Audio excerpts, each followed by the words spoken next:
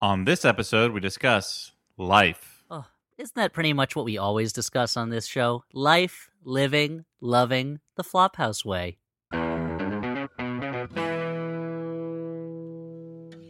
Hey, everyone, and welcome to the Flophouse. I'm Dan McCoy. Hey, I'm Stuart Wellington. And over here in a different room, I'm Elliot Kalin. Yeah, let's pull back the curtain a little bit. We don't. Oh no. I'm Well, breathing. hello. Oh, weird. We don't know whether we're actually going to release this episode or not, but if we do, this is the first episode we've ever done by remote. This is we're testing it out. We're testing out We're in just seeing how it feels, anticipation you know, of stretching our legs. Yeah. Elliot moving. I'm moving.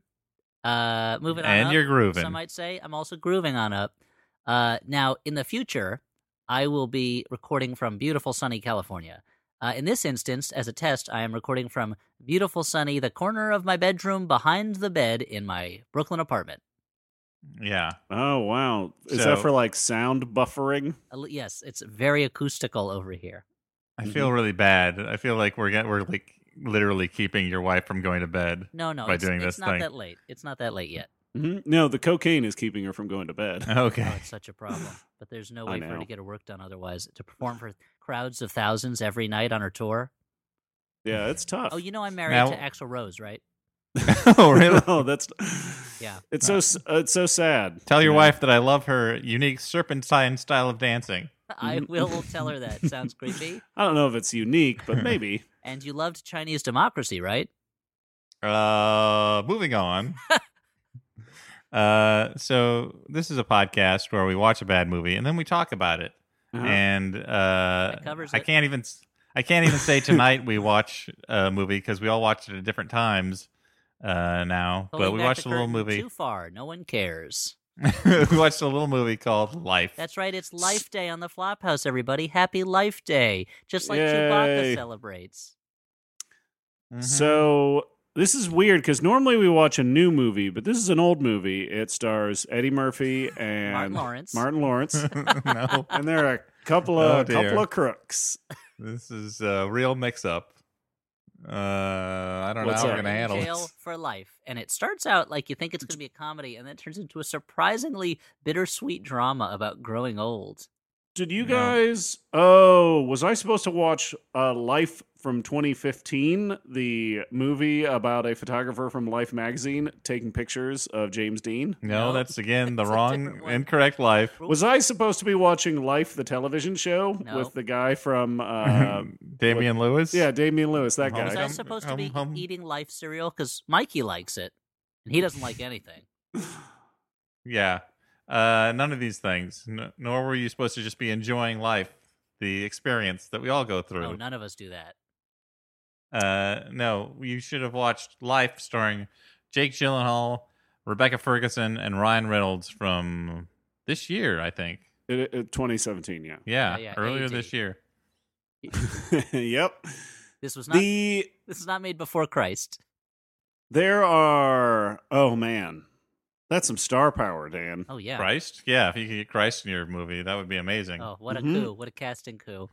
And yet Yep. he's only ever appeared in 2 films: Transformers 3, and Uh-huh. ironically, Life with Eddie Murphy and Martin Lewis. Martin Lewis. Martin Lawrence. Martin Lewis. Eddie The Murphy. classic Martin Lewis comedy. When Martin and Lewis Life. were in a transporter accident and were merged together into one man, Martin Lewis. Mhm. Dan, what would that sound like? It'd sound like this. Like, no, I'm the Martin half and I'm the Lewis half. Hey, baby, I'm very Nope, smooth. got the names mixed up. Also, I sounded more like the Big Bopper. You It's sounded more like one Big ooh, Bopper." baby. Are you saying the Big Bopper was created when we put 2 other dudes in a transporter, Hmm. Yeah. You know it. and then we hit swirl on the pad? Why Yeah. did we hit It's called the swirl? Big Bopper. I It's don't called know. the Why Big did they even Bopper include theory. that? Why'd they put the swirl option on there? So I don't know. unsafe. It's so if you want to transport a vanilla cone and a chocolate cone, and you want it to come out all swirled up when it hits the other There's gotta be side. a more efficient, less life-threatening way to do that. Okay. So- So this movie, Life, it's a movie that it raises a lot of questions about our life in the universe and humankind. And the biggest question it raises is, in a universe where the Alien series exists, why did someone feel the need to make a movie about people on a space station being tracked down and killed by an alien? Because Good point. here's Good the point. here's something I want to say. There already is a gold standard for alien-based horror movies. It's a great movie about an alien, a truly scary alien with an amazing H.R. Giger design, and it has Is it called I Come in Peace? It has an amazing sequel, and it's called Species. I was watching some of that on TV. Let the me other I day. know Which what parts you were some watching, of Dan? you were watching. Let me guess what I- parts. I was chatting with a friend on my phone, and there was like 15 minutes, and I'm like, well, that's the 7th nude scene I've seen in 15 minutes. Was there a moment where you paused it post a scene where Syl, is that her name? Syl, played by Natasha Henstridge. After she murders a man after having sex with him, was there a moment where you paused the DVD you're watching and you said, DVD. At least he got some companionship before he died. Yeah, that's right. I'm so desperate At least that I want to he- live in a praying least- mantis Was that a sort of sick world burn, where Stu? I don't get it. At least I don't know. So That was my there's Dan just some impression. casual cruelty from Stuart. that's, Dan watches a movie where an alien has sex with a man and then kills him, and Dan goes, must be nice. Now, anyway, let's talk about the movie Life, shall we? Unless we have any other rambling to do. No, No, that's fine. Let's fire it up. Ambled and rambled long enough. So the movie begins with a shot of stars. It's space. And you look at that forever. And then you see a space station. And it's real slow. Everything's super slow. Because this movie believes in one thing, that there is nothing in life and in outer space that can't be made more exciting by showing it to you slowly through a window. Why would you want to use the magic of the movies to get up close to stuff like an alien or meteors hitting a space station or astronauts when you could watch it through a kind of fingerprint-encrusted window like the characters are? So there's an attempt with this movie to make it realistic, right? Slightly. Yeah. I mean, they're always in zero-G, and that was pretty cool. The zero-G effects are very impressive. Do you think that's why a lot of the actors did the movie is because they're like, I want to be in zero G. Mm-hmm. Probably. I want to have no G's. Except in their bank accounts. There they want a lot of G's. Yeah. Was it filmed in Space, yeah. That's crazy. That's not true. Probably not. Was it in that like vomit comet thing? Was it all CGI? Was it what, Dan? Were they underwater? Dan. Well, I'm glad you asked me because I was the special effects coordinator for Life. We did it. We had a magical genie on set. Wow. Oh, wow. It was Shaquille O'Neal, actually. Oh, who- wow. So he Okay. really is a I'm glad that genie?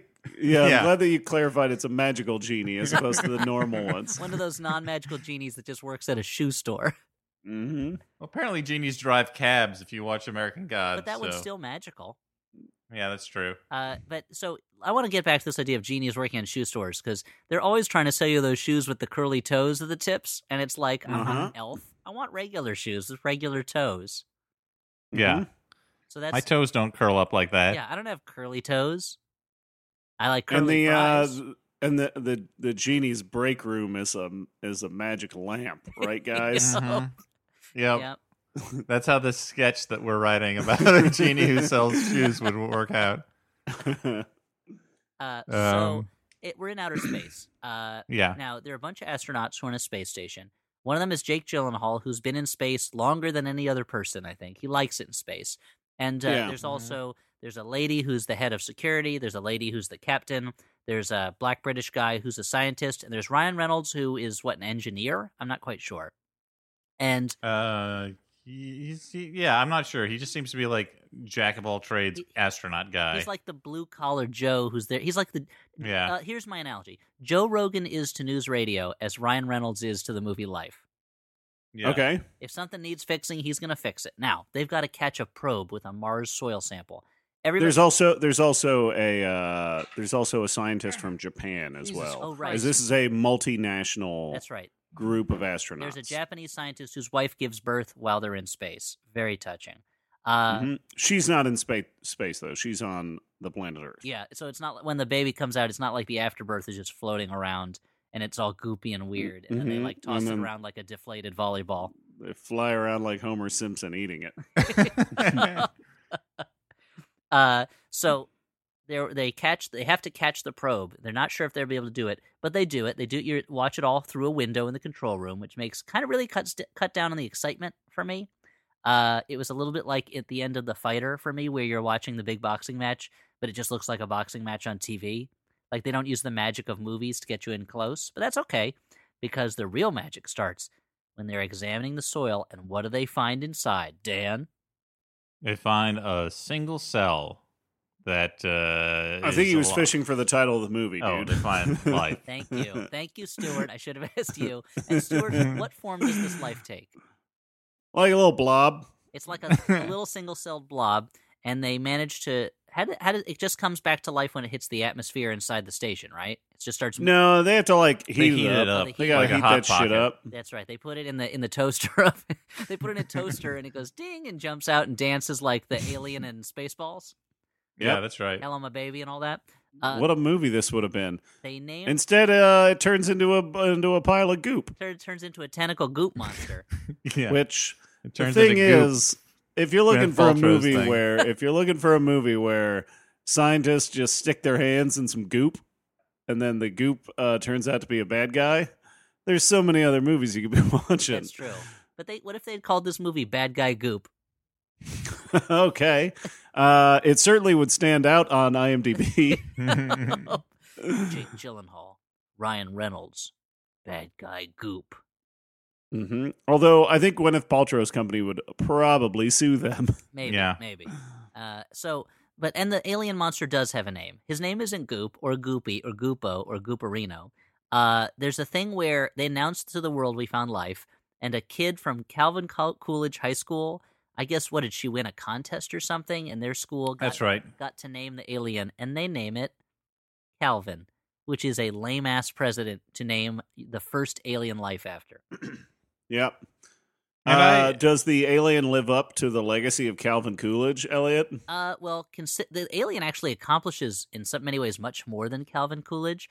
Calvin Coolidge, as a president, was kind of a non-entity for most of his presidency. Now, this was partly because, tragically, he lost his son while president, not in the cavernous hallways of the White House, but to an infection that then killed him. So he was really depressed for most of his second term, and didn't have really the energy to do much. But meanwhile, Calvin, the alien, accomplishes a lot. It seems like endless reserves of energy. Mm-hmm. Oh, yes, constantly. Like Calvin the alien is always like peeing on Fords and stuff like that. He's always or a Chevrolet. Yeah. Calvin the alien is always peeing on the logos of other aliens it doesn't like. Yeah. Mm-hmm. And so we were introduced like the early stages of this movie are fairly hopeful. Like the music is hopeful. There's a lot of like, I think we're introduced to all the characters in like one sweeping single shot sequence where everybody like floats by, and we kind of get a rough layout of the space station. There's a certain grand, and everybody you're saying, yeah, and everybody just kind of talks in like technical space nonsense, so that you're like, okay, I kind of know what's going on. There's a certain like grandeur and majesticness of space to this that I liked. Yeah. It feels like space is a place to be inspired by, not just like a spooky place for a monster to get spooky. And the British scientist, we learn he's a paraplegic, and he's especially interested in Calvin because he thinks maybe this cell could hold the key to stem cell use that could bring his legs back. And he likes being in zero G because he doesn't need legs to float around. Mm-hmm. Mm-hmm. It's like a vacation for him. Oh, yeah. Yeah, because he's got like little skinny legs, right? Mm-hmm. Yeah. It's not that he's paralyzed. He's just ashamed of his skinny legs. And he doesn't realize the more he uses them, the more they'll build up, you know? Yeah. Calvin goes from single cell to multi-cell pretty fast. And they start anthropomorphizing it almost instantly. Like, it's basically just a tentacle with some hairs on it, and they're like, oh, Calvin wants this. Oh, Calvin, how are you today? Are they feeding it? I couldn't quite understand how it was getting so big so fast. I'm not sure. I mean, what would they feed it? Like hamburgers? Yeah, I Yeah, mean, like Wimpy. theoretically, I don't know. I mean, what would you do if you met an alien that is in our galaxy, like near Earth for the first time? What human food would you give it? Popeyes. Hamburgers kind of cover everything, though, dude. Mhm. Like, you got a little bit of vegetables, you got a little bit of bread, Oh, it's a hamburger with all the trimmings. You're saying that's why it has vegetables. all the Yeah. trimmings. Yeah, yeah. Yeah. Do you put Yep. cheese on it? Yeah, I'd give this alien a What cheeseburger. about ketchup? Yeah, of course. Ketchup, mustard, maybe mayo if the alien's from What France. about like Mhm. an egg, like a fried egg? Is that more of a chivito at that point? You could be right about that. I'm not a huge fried egg on a burger Okay. guy, but Now here's the question. who knows? Maybe these scientists like fried eggs on We have burgers. to assume they do. We have no evidence that they don't. Now here's my question. In Aliens, their first taste of a burger, do you take them for like a Minetta Tavern Black Label burger, like a really expensive one, so their first taste is great and you know they're going to like it? Or do you start them with like a Uh-huh. McDonald's burger so that they have room to move up and have better tastes? Yeah, it's I think it's the same kind of theory if when you meet this alien and you want to introduce it to anime, do you show it Akira first?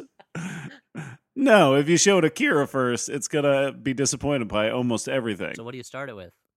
Like Project A Code? I don't know. Yeah, yeah, I don't know, Golgo 13. Okay. Not that there's anything wrong with Golgo 13, but I mean the animation quality is No, not the it's not same. Akira. This is Stewart's audition to NASA to be the ambassador to space. Okay. He knows how to start everyone out on Mr. whatever. Wellington, those are some interesting theories. What if you were starting you met an alien and you wanted to start it out with, let's say, heavy metal music? Okay. So I would have to play Surfing with the Aliens by Joe Satriani. I know it doesn't totally fit the bill, but it's really awesome. And I'd want to see if the alien little blob would get on a surfboard. Well, Stuart, I've got 2 words for you. You're hired. Oh, wow, You're now great. the ambassador to space. That's what I, Donald Trump, the dumbest man in the world, say. Well, I appreciate his self-understanding. Okay, well, I'm going to need like 2 weeks. I got to give my old job 2 weeks before I can take this No, job. I understand that. I appreciate it. Here's the thing. We kind of need someone who can start today. Are you okay just kind of dicking your old bosses over? I don't know. You seem like a person who doesn't appreciate integrity. Not at all. So, yeah, I guess maybe I'll do it. I'll just quit my job working at Blockbuster Video, where I tell everybody about my favorite anime. The job skills are so transferable. Yeah, it's pretty great. And I'm still working at a Blockbuster Video that somehow I keep open through sheer force of will, I suppose. Mhm. Okay. Well, the genie from Shazam is helping you do that too. Yeah. Well, ever since his shoe store closed because no one wanted those curly-toed shoes. Yeah. Mhm. So what were we about to say? What were you going to say? I was going to say something about the plot. I was just going to say that the monster in this film, to me, well, maybe this is better to say later, but like to me, the monster starts out scarier than it does and it ends up. But we can talk about We'll that get to it. later. Now, Calvin wants to touch fingers with the British scientist, and he turns into kind of like a miniature one of those used car fan mans that stand outside and Uh-huh. move around. Everyone's super excited about it. They can't wait. They're so amazed. The Japanese crew member, his wife gives birth. For some reason, in the lab, they have a rat strapped into like an S&M harness. I never really understood why that was there. They cut to it every now and then to show its reaction to Calvin, and I'm always like, "What?" They never talk about it, and they're not doing any Nope. studies on it. It's literally just a rat strapped to a table with like a harness on it and a thing on its head, and it's really creepy. I mean, you say they cut to it for reactions. I would love it if it was like sitcom style reactions. Like every once in a while they cut to the rat and the rat goes, "Woo!" Like Christina Applegate walked into the room. Yeah, exactly. So wait, is it in the audience of the sitcom? Yeah, exactly. Okay. No, it's not. It's not an actor in the It's sitcom. Capital Okay. Critters. Come on.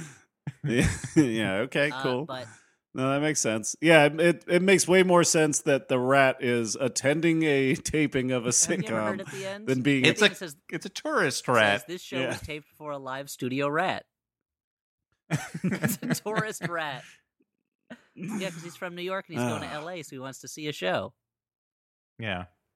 So anyway, Well, the Calvin. So the scientist is like, "This is great. Everything's lovey-dovey with Calvin and the astronauts." Until at this point, I'm like, man, this movie's gonna have a really positive message about people connecting through communication. it's going to be a real. What's a positive story? A science fiction story about aliens, like Childhood's End. Arrival. Yeah. Arrival. E.T. It's going to be Yeah. a real E.T. Arrival, Childhood's End type thing. But no. Calvin, one day, he just stops moving. They seal the lab for everyone's safety because, I don't know, maybe there's bad stuff in there. And the scientist decides to shock it back to life. They do. Let's let's say on a scale from 1 to 10, how much does Calvin like being shocked back to life? 1 meaning loves it. What's 10? What is 10? He loves it, or 10 Actually, he 10 hates is it? loves it, 1 is hates it. I think he kind of liked it. Really? Because he responds by Yeah. grabbing the scientist's hand so hard that it twists and cripples. And at this point, Calvin, to me, he looked kind of like self-aware, computer-generated mozzarella cheese. There's just like sticky strands stretching Yep. out. And there's a point at where one of the scientists says about Calvin, he lost interest. And that was kind of how I started feeling about the movie at that point. But he crushes the scientist's hand, and the scientist is like, "Ah, my hand, ah!" And the other guys were like, "Let go, ah!" But we can't let him out. They have this firewall system of security between the lab and the rest of the station, and they're like, "Can't breach the firewall, ah!" But then Calvin picks up a sharp tool and cuts through the handling glove the scientist uses, and runs over to the S&M rat, eats it by turning it into a globby glob and absorbing its essence or something. Yep. Ryan Reynolds is like, "I'm going to go in there and save that scientist." But then Ryan Reynolds grabs his leg. No, not Ryan Reynolds. Wait, Calvin. It grabs. Calvin yeah. grabs his leg. Ryan Reynolds grabs his doesn't leg grab and goes, anybody's Ow, I legs. can't go in there. My legs hurt. He takes a soccer-style dive. He gets, they give Calvin a red card, and Calvin has to stay out for the rest of the game. Calvin grabs his leg. Ryan Reynolds is trying to kill it with some kind of flamethrower that they had in there for some reason. That CGI flame comes out, and for a little bit, it's like Space Ghostbusters. Uh-huh. Mhm. And it doesn't seem to do anything at all to Calvin. No, right? fire seems to just make it. He shrugs it off. He's like, "Meh, whatevs." Yeah, I've seen better. It is one of Calvin's many talents is being impervious to flames. Yes. Calvin, it's one of these things. Calvin is roughly, at this point, 2 days old, or 3 days, maybe he's a couple weeks old. He is barely a multicellular organism, and he is somehow already smarter than every human being on the station. He's able to outwit them at every turn, even though he doesn't know human technology. He doesn't know the layout of the ship, but he seems to pick that up pretty instantly. But at this point, he's still wait, what? Well, as they say, one of the scientists say, every part of Calvin is muscle, every part of him is brain, and every part of him is eye. Like every cell does in everything. him is but even then, he's not does that everything. big. Like he's not. Yeah. He wouldn't be like a huge brain or anything. But I guess when all your parts are doing everything, then it would make. I would assume it would make it harder to multitask. But maybe it's because he's so ultra focused. Calvin is like the 4-hour work week alien. Yeah. He doesn't waste a second or a cell. And he crawls inside Ryan Reynolds' mouth, and he makes CGI 0G blood come out of Ryan Reynolds' mouth until Ryan Reynolds is dead. What? Yep. The movie's Deadpool? Ryan Reynolds is dead? Yeah. The Calvin was able to do what Deadpool's enemies were not able to do: is shut up the merc with the mouth. by climbing into that what's the everlasting gobstopper that is his mouth. That wasn't worth me trying to figure out the name of that candy. That was a waste of time. And it was at this point that I realized, oh, this is not really a science fiction movie so much as a horror movie. And it's achieving what I've always wanted, which is a horror movie where everyone's floating all the time. Up till this point, I thought that was going to have to be Bath, the horror movie about a bath that kills people. Yep. You were working on that one, weren't you? It's a screenplay I'm working on. And the tagline is, "You'll be too afraid to take a bath after you see Bath." Yep. And it turns out that And it turns out it's the ghost of Elizabeth Bathory who's behind it Oh, all. you read the script already. Yeah. Yeah, but they just call it Yep. Bath. Make sure to pack your No More Tears shampoo, so you won't be crying and you can watch the movie. These are Yeah. great taglines. Elliot, I want to talk to you about this tagline. In baths, no one can hear you Yeah. scream, because I don't think that that's factually I true. mean, I scream all the time in the bath, and people, I guess, ignore me. I'm like just singing Splish Splash at the top of my lungs, because that's the song you have to sing when you're in the bath. Oh yeah, legally. And, or the singing in the bathtub, la la la la la, La da da watching all da. my troubles go something down the drain. What's another bath song? Name it. I don't know. Why don't we email Kevin McAllister? Is it Singing in the Bathtub? Was that like a popular song of like the 20s or something? Like I only know it from I have cartoons. to assume so. I Yeah. don't know if it's a real song or if it's a song they made up for the cartoons, and then it just got Yeah. popular with other cartoons. Yeah, are you saying Exactly. like people went out and bought the fucking record for That's Singing in right. the Bathtub? They're like, hey, can I get that new Singing in the Bathtub? I don't know, They're like, I want 7-inch. Rain in Blood, and I want Somewhere in Time, and I want Singing in the Bathtub. Mhm. Yeah. The only 3 records that were available at this Yeah. store. The story it's called Bloodbath, and it's all heavy metal Oh, in yeah, that yeah. one bath song. I mean, Bloodbath is a better name for the screenplay you're working on, You're by right, the way. Bloodbath, because it's a bath that kills people. All right, and the Yeah. tagline is, "That's a lot of blood in that bath." Oh, wow. Or maybe the tagline is, after the blood, it's the only bath. No, you're gonna need a bath after this bath. Yeah, there you go. Yeah. Mm-hmm.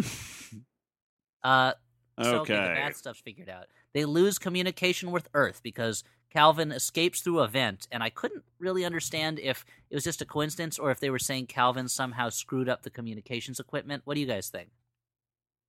I think they were saying that he screwed it up because he knows how. Like the first thing you got to do is cut the phone Yeah. lines. Yeah.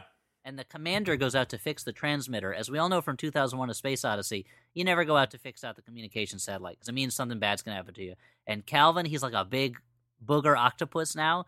He's crawling all over her body like a regular dream of the fisherman's wife. And we find out it's been drinking ship coolant. It loves it. It's like when here's a true story that I'm going to tell you guys that involves stargazing. I was Okay. It involves me drinking ship's coolant. I was in a drinking contest at Marion Ravenwood's place, and what's her last name? Ravencroft or Ravenwood? Ravenwood. Ravencroft. What's that? I don't There's is that Thurl Maybe that's Ravencroft? the Is that voice of his Tony name? the Tiger? Maybe that's what I'm thinking of. Yeah. Is that her dad who was There's Indy's professor, Thurl Ravencroft? Yeah, that's right. Yeah. He's like, "You're a mean one, Mr. like- Jones." Dr. Jones, this adventure is great. Yeah. Are you suggesting that he changed his daughter's last name partially when? I mean, it's better than she Obi-Wan was not born? changing Luke's last name at all. That's true. That was I crazy, have to assume dude. George Lucas was like, a lot of people have made a good point that they should have changed Luke's last name from his evil dad's last name. So in this one, to Thurl, to hide his daughter, Marion, he changes the last name a little bit. Now I'm off to the plaid flannel shirt store. And Running low. but here, so guys, I was going to tell you my coolant story. All right. Mhm. So, I guess actually it's the opposite of coolant. Never mind, forget I said anything. Wait, what? Actually, I realized it was an antifreeze story, which is not this. So, guys, here's what I was going to tell you about coolant. What Calvin drinking the coolant reminds me of a time that I was in Glacier National Park in Mhm. Montana, Yep. and my wife and I went stargazing. It's the highest. We went to the highest point in the park that you can go to. I think at the visitor center at Logan's Pass, and there's no lights there, so you can see the whole Milky Way. It was amazing. And in the parking lot, you had all these bighorn sheep staggering around licking antifreeze off the ground. And the park rangers were like, oh yeah, they love to drink the antifreeze. We don't know if it's good for them or not. Anyway, just try not to get in their way. So you're just like walking around looking at the stars, and every now and then a bighorn sheep just kind of wobbles by you licking the ground. And I feel like it wasn't good for them, and this coolant that Calvin was drinking maybe wasn't good for him either.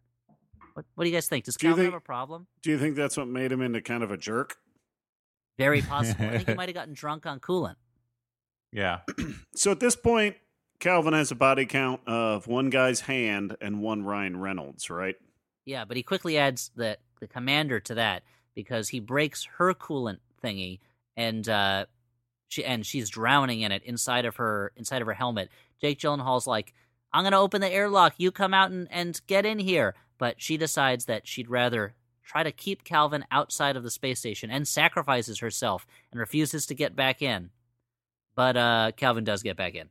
Yeah, of course he does. Or else this movie would be done. Yeah, else the movie would be over and the rest would just be them dealing with the trauma of what happened. Yeah. I like that the next moment, Calvin's running around the outside of the ship, and the Brainiacs in the space station are like, "Hey, let's start firing off the thrusters, and maybe we'll cook him up." And then then they're like, "Oh shit, we used all of our gas, and we're now gonna crash into Earth." They're not great at thinking about new situations. These guys, they might be book smart, but they're not street smart. And Calvin, he was raised on the streets. Yeah, dude. He stepped right up to them. And so Calvin gets back inside. They're going to crash. And then some other shit happened. And I kind of stopped paying attention for a minute. A little. So they start shutting down the life control areas or life support areas from the parts of the station that he's in to kind of force him into hibernation. And we get a couple moments of Calvin's eye view, and it's all bubbly and silly looking. Yeah, it's really dumb. It's not a good choice. The scientist who had the bad leg, he gets all weak and fainty and feels guilty, and then turns out Calvin's on his leg, and they hit it with a defibrillator and they run away from it. And they kind of, it's at this point, Calvin to me, he's kind of very delicate and flowy, and he looked a little bit to me like an evil version of when you go to a Chinese restaurant and they make a flower out of vegetable slices. Uh-huh. Yeah. This is what I wanted to say it. earlier about Calvin. It's like when he's like these like cells they're all working together and like grabbing at the guy's finger, I was very tense because I was like, I don't know what's going to happen. Like, I know that Calvin probably has to attack at some point, but I don't know when. Like, and it genuinely looked alien. But like, the more it just became like this, like floaty, like octopus guy. Yeah. Like, the less scared I was of Calvin. Like, he looked alien, but it didn't look alien in a way that was like, my brain can't comprehend this. Like, and thus it's scary to me. One of the things I kind of liked about it is that it didn't have an obvious like means of killing people. Like, it's not spitting acid on you, and it doesn't have like claws. No, it it's merely just crawls in your mouth and liquefies your insides. Yeah, it like squeezes the shit out of you, and that's kind of scary to me. Honestly, it would be scarier to me if instead of killing you, it just squeezed you so hard that your shit came out. Yeah. It literally squeezed the shit out of you, and then you were just embarrassed in front of everybody. Yeah. And you were like, it was Calvin. I swear it was Calvin. And they're like, sure thing, Ryan Reynolds. You can't hold your poop in. And then it's 0G, so your poop is floating around all over the place, and it's really gross. Yeah, it's such a pain to get out of there. Yeah. You gotta clean it out from in between all the little crevices in the control panel. Ugh. So there's some like running around and racing around. The guy with the bad leg dies. The Japanese scientist hides in his like life support pod. Yeah, basically. They have these like sleeping pods, and he Sleeping gets pod. into his, but that doesn't work, and it eats him. Well, no, I mean it works for a while, and then they try and lure him into the one side of the.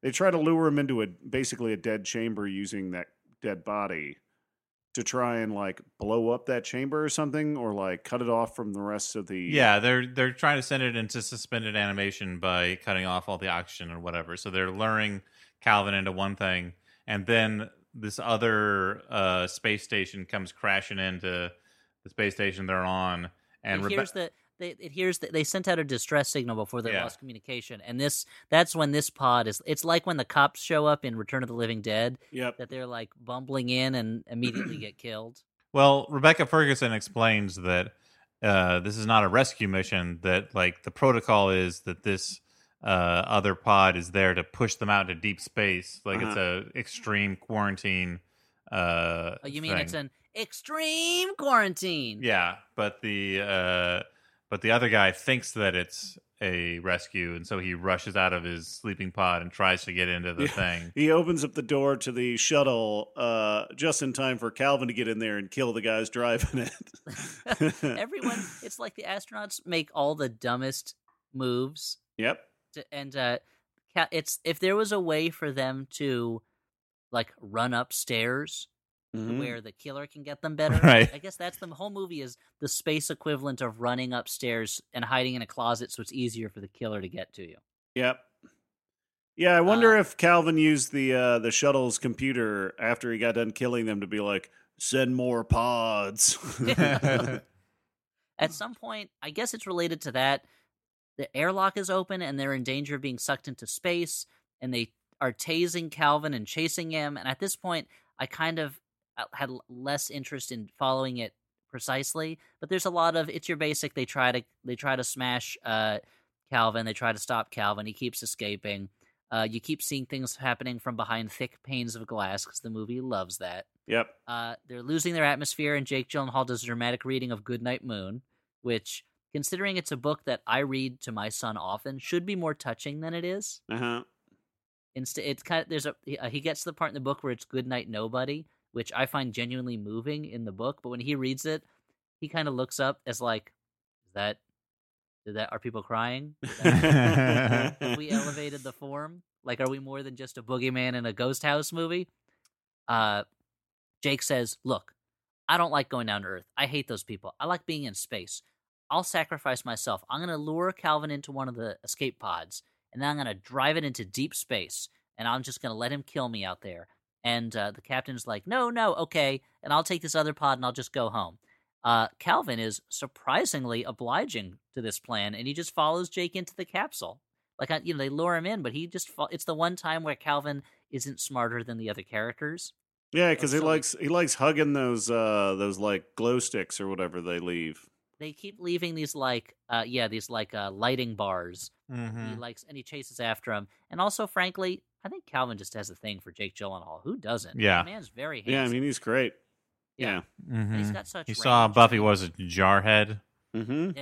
And you saw him in Nightcrawler. Super yeah. creepy. He's got range. Yeah. What about that one where he was like a boxer whose wife got killed, and then he has to box the guy who shot her? What? It was called and Eminem did a song for it. It was called Southpaw. Yeah, Oh, it was. okay. I think it was I original. didn't know that was the plot of it. Yeah, it was written by Kurt Sutter of TV's Sons of Anarchy. He had to box the guy who killed his wife? Or like the guy whose friend killed his wife. Yeah, it's insano. I think originally it was meant to be like. I think there was a while where they were considering it to be like a sequel to 8 Mile. I don't think there's such a thing as conflict of interest in boxing, but it seems like there should be. Hey, you want to punch this guy too hard. I'm going to recuse myself from this boxing match. Yeah. But no, Dan, there's no morality in boxing. Come on, you're just watching two guys punch each other a lot. Mm-hmm. Yeah. The sweet science, they call it. So, Jake... You know what's not sweet to science? Calvin, no. Jake Gyllenhaal is flying his little escape pod. He's hugging Calvin. They're loving it. Mm-hmm. Yep. But Calvin he restrains Jake and he won't let him steer. And Jake Gyllenhaal's like, no. He's like, I didn't expect this very obvious eventuality. This alien that keeps overpowering people. I thought once he got into the pod, he'd kind of let me do my business. Because at the very least, in Alien, when Sigourney Weaver gets in the escape pod, the alien lets her make herself comfortable for a certain amount of time. It lets her take her clothes off, put that other suit on, get in the seat and start driving, and only then does the alien like just climb out of the walls. Yep. Well, they have a sense of timing. Yes. Xenomorphs, you mean? Yeah, xenomorphs. They have a sense of timing. Calvin's do not. Calvin only wants to survive. And I guess he's playing Calvin Ball, which has no rules. He's just making them up as he goes along. Yeah. There you go. So Rebecca Ferguson's escape pod goes off at the same time, and we see these two escape pods, and one of them gets knocked off course by some space debris. And it doesn't. The movie tries to play. I think the movie tries to play with you a little bit, like which one's flying into outer space, which one's going to Earth, but you know which one's going to fucking Earth. It's the bad guy. They try to trick you into thinking that Jake Gyllenhaal's getting killed as he flies into deep space, while Rebecca Ferguson is going to Earth. Except Rebecca Ferguson keeps going, no, no, no, no, no, and it's like, well, if the plan is going according to plan, would she really be saying that? She seems really frightened and unhappy. Yep. There's a moment where the capsule breaks through the atmosphere and is floating through the sky, and that scene was kind of pretty. Yeah. But it's a switch 'em up. Like you said, Stuart, the bad guy capsule lands and it's found by some fishermen, and Jake Gyllenhaal's going, no, don't open my capsule, but they do. Yeah. The end. The Earth is doomed. It's a real Gokey body snatcher from hell ending. This is one of those movies too where they find this alien life form. They're having a lot of trouble killing it on a space station where there's only 5 people and they don't have a lot of weapons, and they're like, we can't let this get to Earth because then the Earth is doomed and humanity is doomed and no one has a chance. But I kept thinking, like, if the military was taking this on, I kind of believe humanity, maybe it might be difficult for a little while, but we could probably destroy Calvin. Yeah, dude, it's on our fucking home turf, man. I kept it. Yeah, welcome to Earth. Punch it in the face. Yeah. It's not an away game like they were doing up on that space station. I kept expecting them to make more of the fact, though, that there was, every part of it is everything. The whole, like, a single cell of it has everything, because that everything is illuminated. Yeah, well, Jonathan Safran 4. No, I figured that Rebecca Ferguson maybe would make it back to Earth, but even if she had like a single cell of the creature on her, I expected that to be it could reanimate. But that's not what they did. Sorry, no. Archie got a hold of a bottle top and is chasing it all over creation. Yeah. I wondered why it sounded like jingle bells over there, but not particularly coordinated jingle bells. And so, life, the end. And you're left wondering, will there be life on Earth anymore? Yes, there will be, but it'll be Calvin. Yeah. Dan, are you going to take that bottle cap away from I don't know if I can. Hold on. You don't know if you can? Who calls the shots in your apartment? Well, I don't know whether if I take my headphones off, there's going to be bleed on the...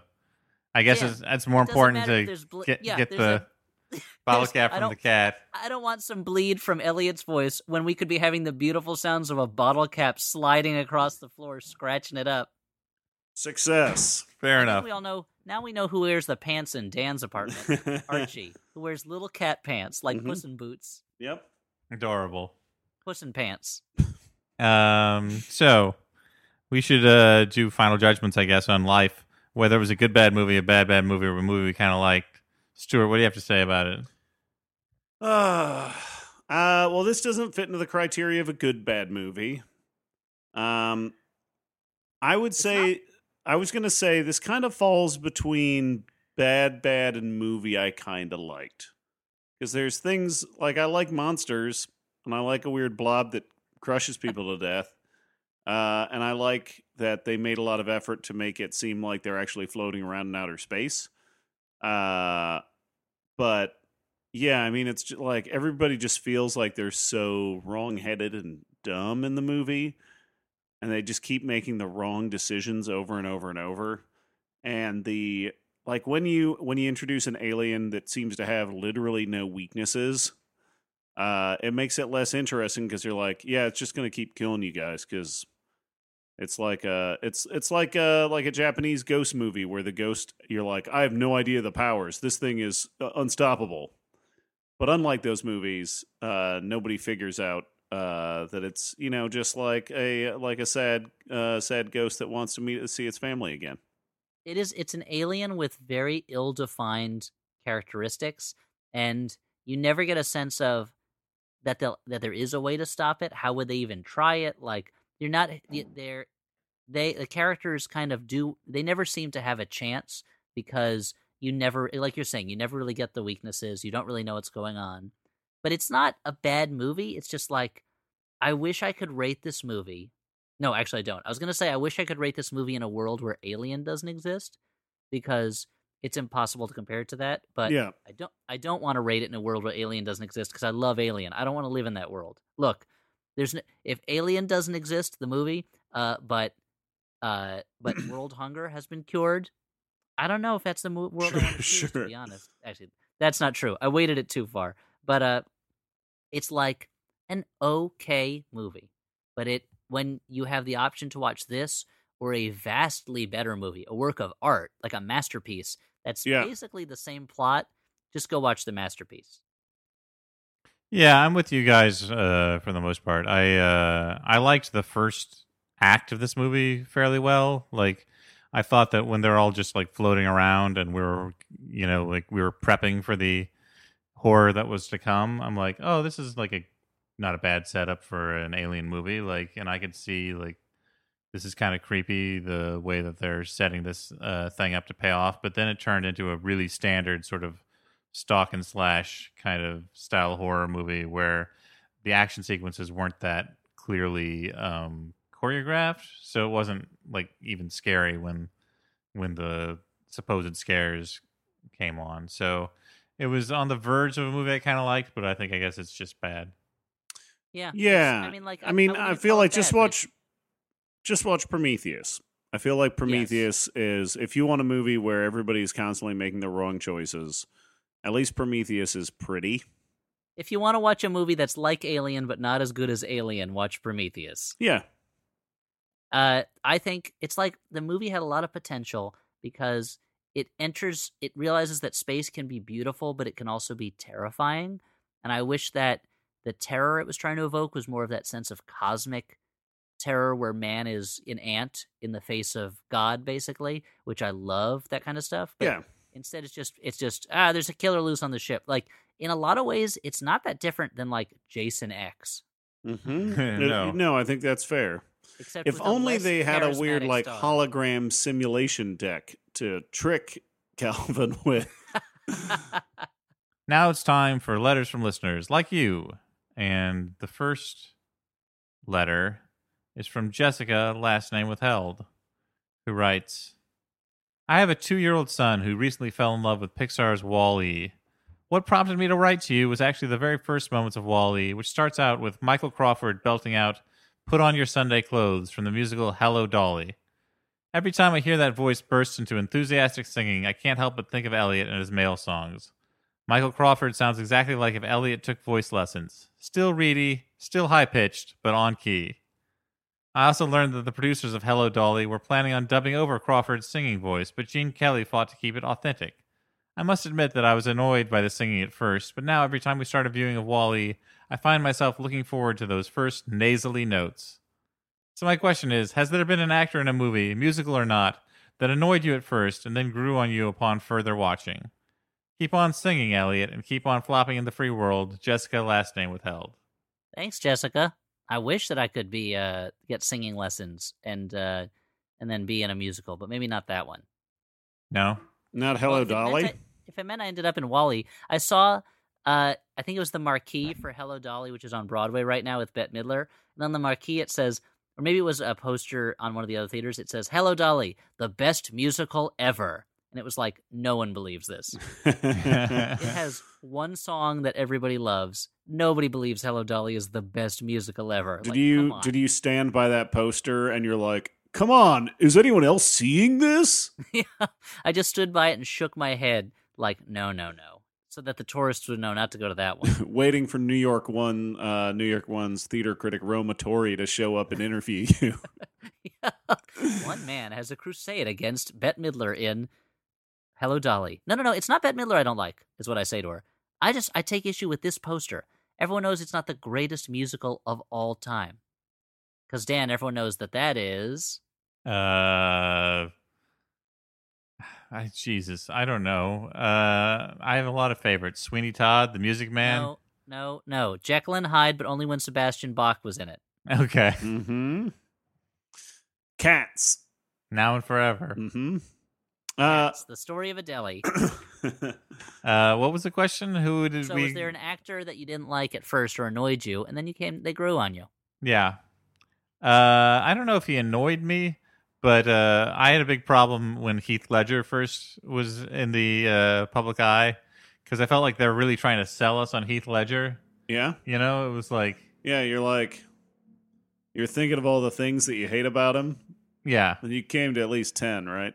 Well, 10 Things I Hate About You was a perfectly good movie Uh-huh. for what it was, but I wasn't like, this guy is going places. And then Well, they were they were like, really A Knight's giving him Tale. They were giving giving him the Gretchen Mol push. treatment. The Yeah. real, like, here's the new it guy. Yeah. And Dan, I know that you're talking about it because you like to speak ill of the dead, right? Yeah, exactly. Fuck that guy's early works. No, the whole point of it is I turned around on him. Brokeback Mountain and then Dark Knight. I was like, this guy's amazing. Yeah, I was kind of that way with Jake Gyllenhaal too. Yeah. I really don't like Donnie Darko, but over time, I came to accept that this beautiful man with a puppy dog face is a pretty good actor. And in a way, I felt that way about Ryan Reynolds, who for a Oh, long time weird. to me was just two guys, a girl in a pizza place, and Van Wilder. Mm-hmm. I don't know. Van Wilder seems like the most Elliot movie I can think of. Oh yeah, I love the stories of guys who don't take college seriously and just get by on their looks and charm and don't play by the rules, and everybody Yeah. loves them. The I story of love those. a real overdog who goes to success. He's finally a story of an alpha who's showing all these betas what's what. Are you mad because you wrote that Rise of Taj screenplay and they went with a different Van Wilder 2 Rise of Taj screenplay when they That's made part Van of it. Wilder 2 Rise of Taj? I mean, if I can be honest, the reason I don't like it is because Van Wilder is the kind of guy I will never be. Oh. Like 20% by choice, 80% by that I was born a short, nerdy Jewish man. Mm-hmm. Mm-hmm.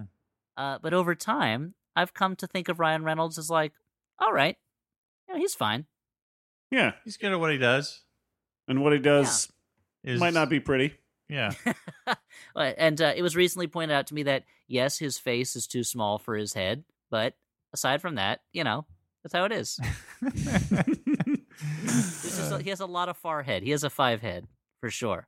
This has been the Flophouse guys talk about actors they are intimidated by. Yeah. Oh, if I ever met him, I'd be super intimidated because I'd expect him to make fun of me. It'd be mean to me. Mhm. Yeah, he's a one-man quit machine.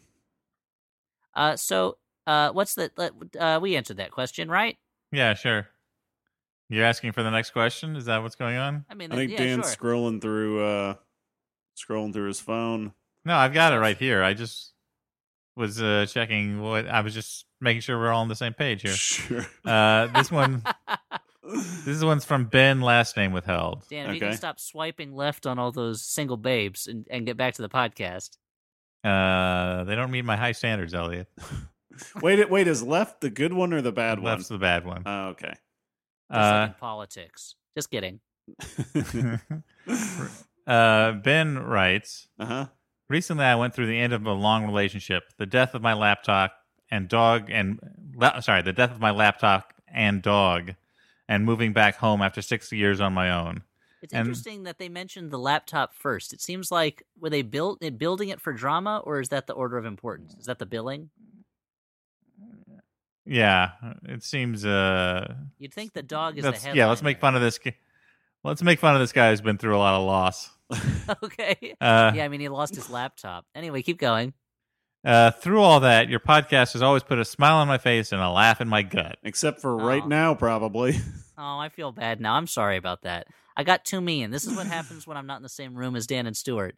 Is I forget that I'm talking to human beings about other human beings. Yeah, your empathy receptors can't pick it up. I don't know. It Mhm. seems like when you're in the same room as me, sometimes your empathy receptors are pretty low too. Oh, I turn those off when I'm around you, Dan. Yeah. Okay.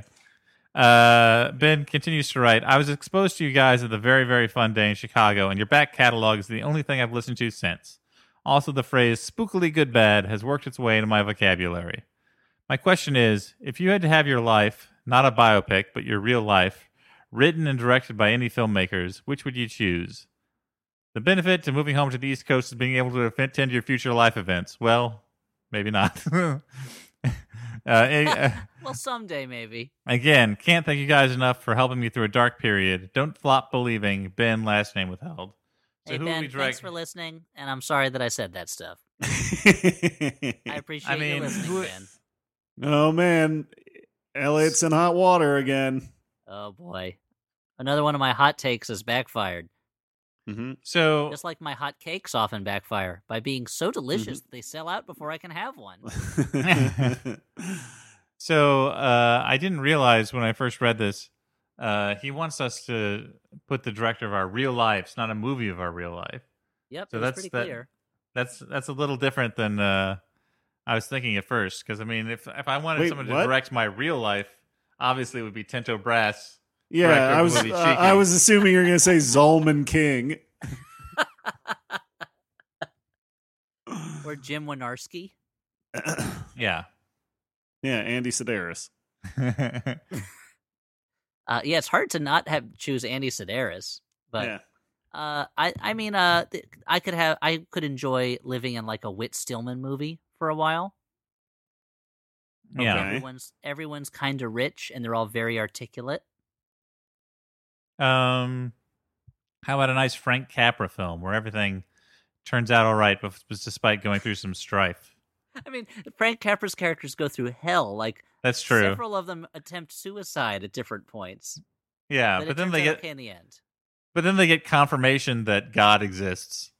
So Okay, that's fair. after trying to commit suicide, so it seems like a fair trade. Yeah, I mean, I'd probably So were you say. gonna say what? Stuart Gordon? I was going to say like Wes Craven. Yeah, just to add a little bit of spice in this life of mine. Your dreams have been a little too safe lately. Yeah. I haven't run into like a convicted murderer who's given the electric chair, who then travels through, who survives somehow and becomes like an electricity-based bad guy. Right. That hasn't happened to me That yet. hasn't happened to you? I think you can probably count on one hand the number of people who have had that happen in their lives. Every time I go down a staircase, I quickly check under the stairs to see if I can meet some people. just people. Yeah. Yeah, and don't forget all that stuff with the violins. Music of the heart, if you will. Yeah. People forget he did that. Yep. Nope. I had forgotten too. Thanks. Yeah. Not me. Hey, I'm ready for what- Wes Craven's Remembrance Day. and of course, when you're living in Wes Craven's life, there's one house you don't want to go into. Which one? Toll House, because those cookies are addictive. Those chocolate chips, don't have too many. They're not good for you. Yeah. All right. Last letter. Oh, and also White Castle, which is technically a house for a king. Yeah, a racist house for a king. This last letter is from Brennan, last name withheld, who writes, "Hey, Flop Dusters. I wanted to congratulate Elliot on his impending move to LA. As a Southern California resident, I can speak for us all when I say we're happy to have you." Dan, you're not reading it in a cool SoCal voice. Jesus, I don't know if I can. I've been thinking about how movies shape the way we view the world, and especially cities we've never been to.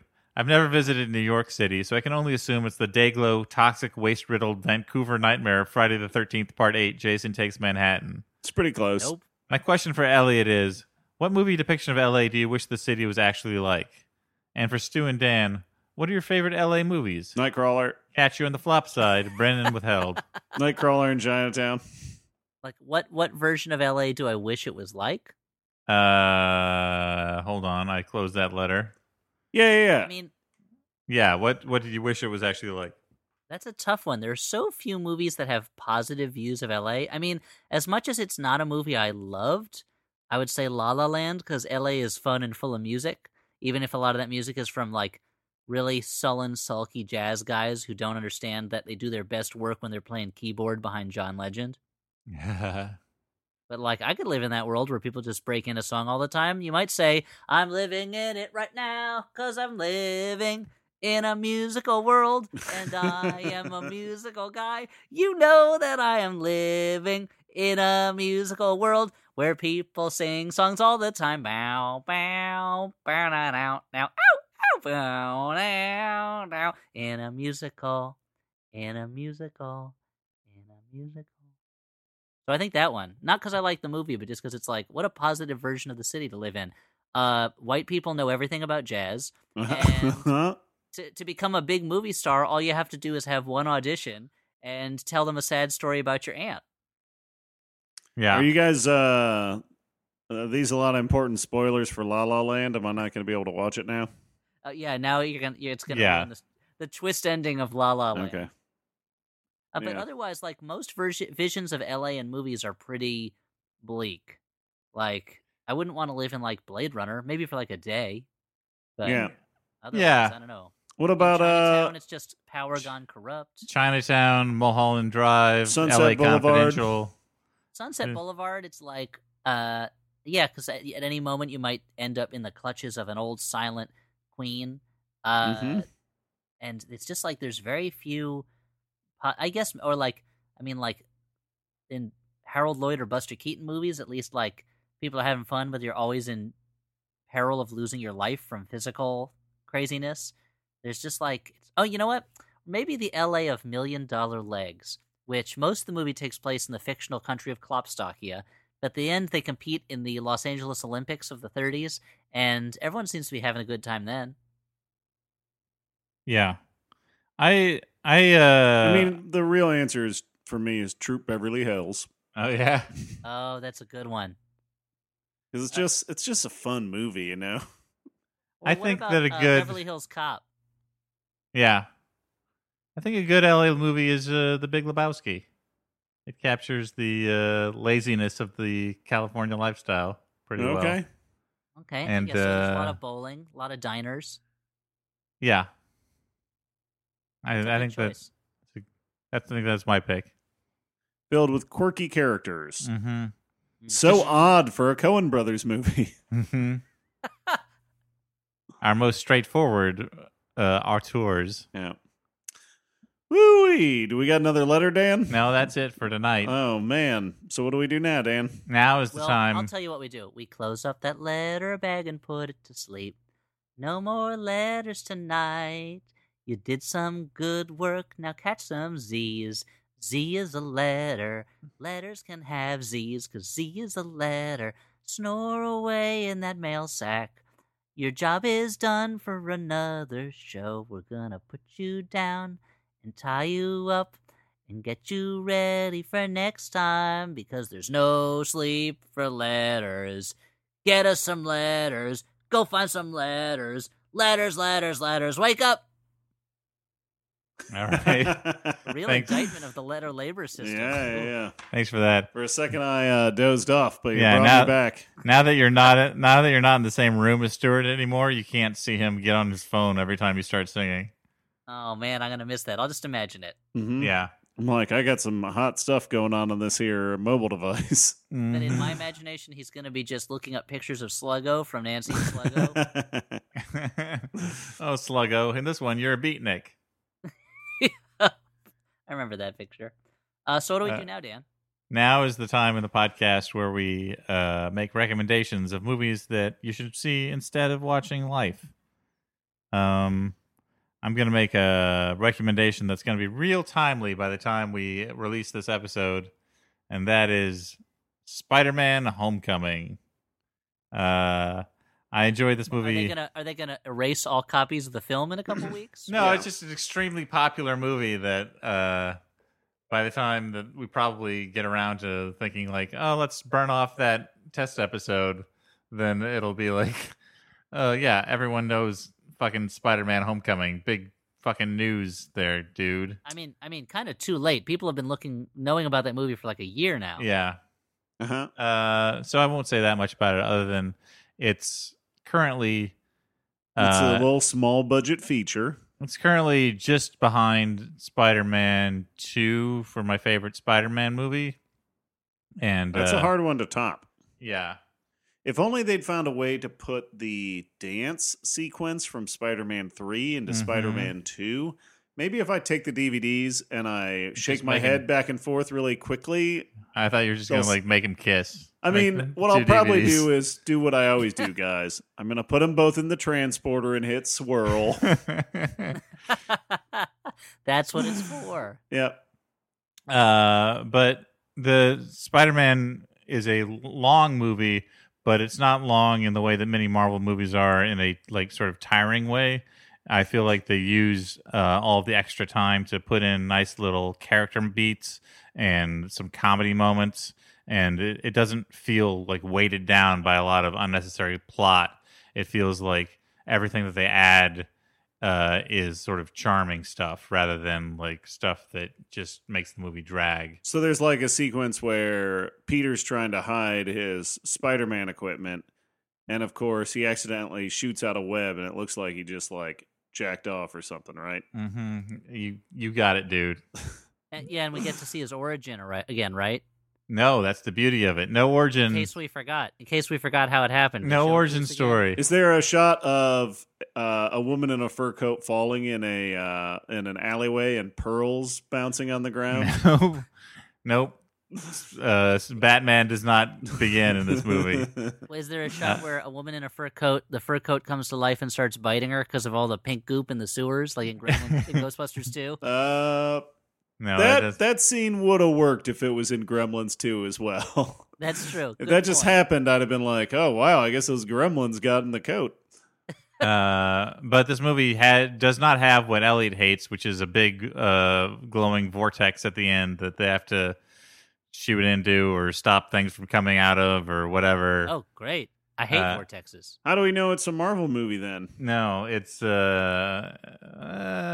because Robert Downey Jr.'s in it. Okay. But The glue that holds the universe together. but it has a very like small sort of more. I mean, like it's a big climax, but the story is more small and personal, and so it works better for Spider-Man. And You're saying you had a big climax when it was over. yeah, I jizzed all over the place. Is what I'm trying to tell you guys. Whoa, Can I talk to you about my jizz? Dan, whoa. You have a bumper sticker that says "Ask me about my jizz." Yep. Okay, How's my so jizzing? Call 1-800-Dan McCoy. wow, you got that number? That's awesome. Yeah. Well, I got in there early. It's I was also like, way someday too I'm many gonna- digits. Yeah. Uh-oh, Archie's all over the microphones again. Okay, so my recommendation, guys, I don't know if you remember a little story I told from a couple of months back when I went to the city of brotherly love, Philadelphia, with my wife, and I sat down to movie theater only to angrily storm out after 5 minutes. Well, guys, I actually watched all of Logan the other night, and it was great. You did it. I did it, guys. See, the trick I had, the way I was able to do it, you know, yes, we can. Si se puede. everything was stacked against me. My wife and I were staying at a boutique hotel for our kiss-anniversary, and she was not feeling You well. say that as if it's a thing that everyone. She was not feeling well, so she fell asleep early while we were watching an episode of Bar Rescue. So I surreptitiously whipped out my little iPad, queued up Logan, and I got to watch that shit. I love all the subterfuge that had to go on so you can watch Logan. And yeah, it was really great. It's really cool to see a Charlene wakes up and she's like, "Are you watching Logan?" She's like, "No, I'm watching porn." well, that's the thing. Americans are so uncomfortable about nudity, Dan, but they're so comfortable with violence. My wife turns that norm on its ear. Oh. So no, Logan is great. If you haven't already seen it, you have an affection for those characters, I'd recommend checking it out. It is incredibly violent, but I feel like it's really cool that they have taken characters that have been in so many movies and given them a pretty fitting send-off. So if you get a chance, I'd check it out. It feels more like a Western than a superhero movie. And it has some really great performances. So, Logan. A fitting farewell to Hugh Jackman's 45th appearance as Wolverine. Yeah. Well, I'm going to recommend. I was thinking slightly for life to recommend a movie I've mentioned on the show before, but have not fully recommended, I think, Possession, the Sam Neill movie in which Isabella Johnny leaves him for a tentacle monster. But if you go to that movie, you're not going to get what you want to get from life. You should just go see Alien instead.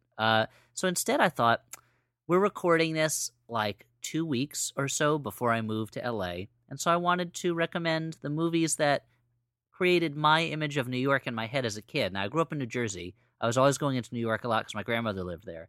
But there are a couple movies that, four in particular, that like I really built up my idea of what New York is from. And those are Ghostbusters, Muppets Take Manhattan, Gremlins 2, and King Kong, the original. And I just, if you want to get a sense of what New York means to me, pre-teenagerhood, because that's when Taxi Driver and Manhattan hit pretty hard. Yeah. Then those are the movies to watch, and that's the image of New York I want to keep with me. A place where four guys who are down on their luck can open a successful ghost fighting business, where a frog can get a bump on his head and still get a pretty good job as a corporate guy, where you can build a big building, gremlins come and attack it, and the main result is Leonard Maltin gets killed on TV, which is great programming, and a place where there's like this magical feeling that at any moment you might turn the corner and there's a big gorilla climbing up the side of a skyscraper. Each of those movies kind of held a special kind of New York magic to me as a kid, and so especially for our listener who wrote in who has never been to New York, I feel like Ghostbusters, Muppets Take Manhattan, Gremlins 2, and King Kong, that's like the Elliott New York, at least. All right. That's the section of the video store that those films are filed under. Go to Blockbuster. Yeah. Go to the either the New York section and then look in the Elliott section and then look in Young Elliott, or go to the Elliott section, go to the Young Elliott section, walk past Baby Legend of the Last Dinosaur and like Dino Riders, and go straight to Young Elliott New York section, and you'll find those movies. Great. So do that, I guess. And if you go to Redbox, I don't know, get life, I guess. So get a life, says Dan McCoy to listeners. Yeah. So that's our show, guys. Yeah. It is. It certainly is. It's a show that we've been doing for a long time. Yep. Tonight wasn't that long. Yeah. No. Okay. Losing some steam. Let's steam it up. I think let me check the steam meter. Oh, double empty? Oh, okay. Okay. Somehow the steam meter is in negative. We're actually cold right now. I guess Calvin got into our coolant again. Mm-hmm. Oh no, Calvin! How much better would the movie have been if someone did that at some point? It would have been. It would have been amazing. Like Calvin crushes one of the other people to death, and Jake Gyllenhaal just goes, "Ugh, Calvin!" And the camera zooms in on his mouth. I think it'd be funny if they were talking and they're like, "Calvin, our coolant," and then they just take a moment to be like, "Calvin Coolant." That's hilarious. Like Calvin Coolidge. And then the movie just starts up again. Just starts up again. Calvin laughs. And Yeah. goes, "Oh, well, back to it, guys," and then starts crushing them. Yeah. All right. Just like in the old cartoons where the sheepdog and the wolf are working together. Yeah, Exactly. the whistle blows and they both have to punch out. I get it. Well, let's punch Mike out on Tyson's this Punch show.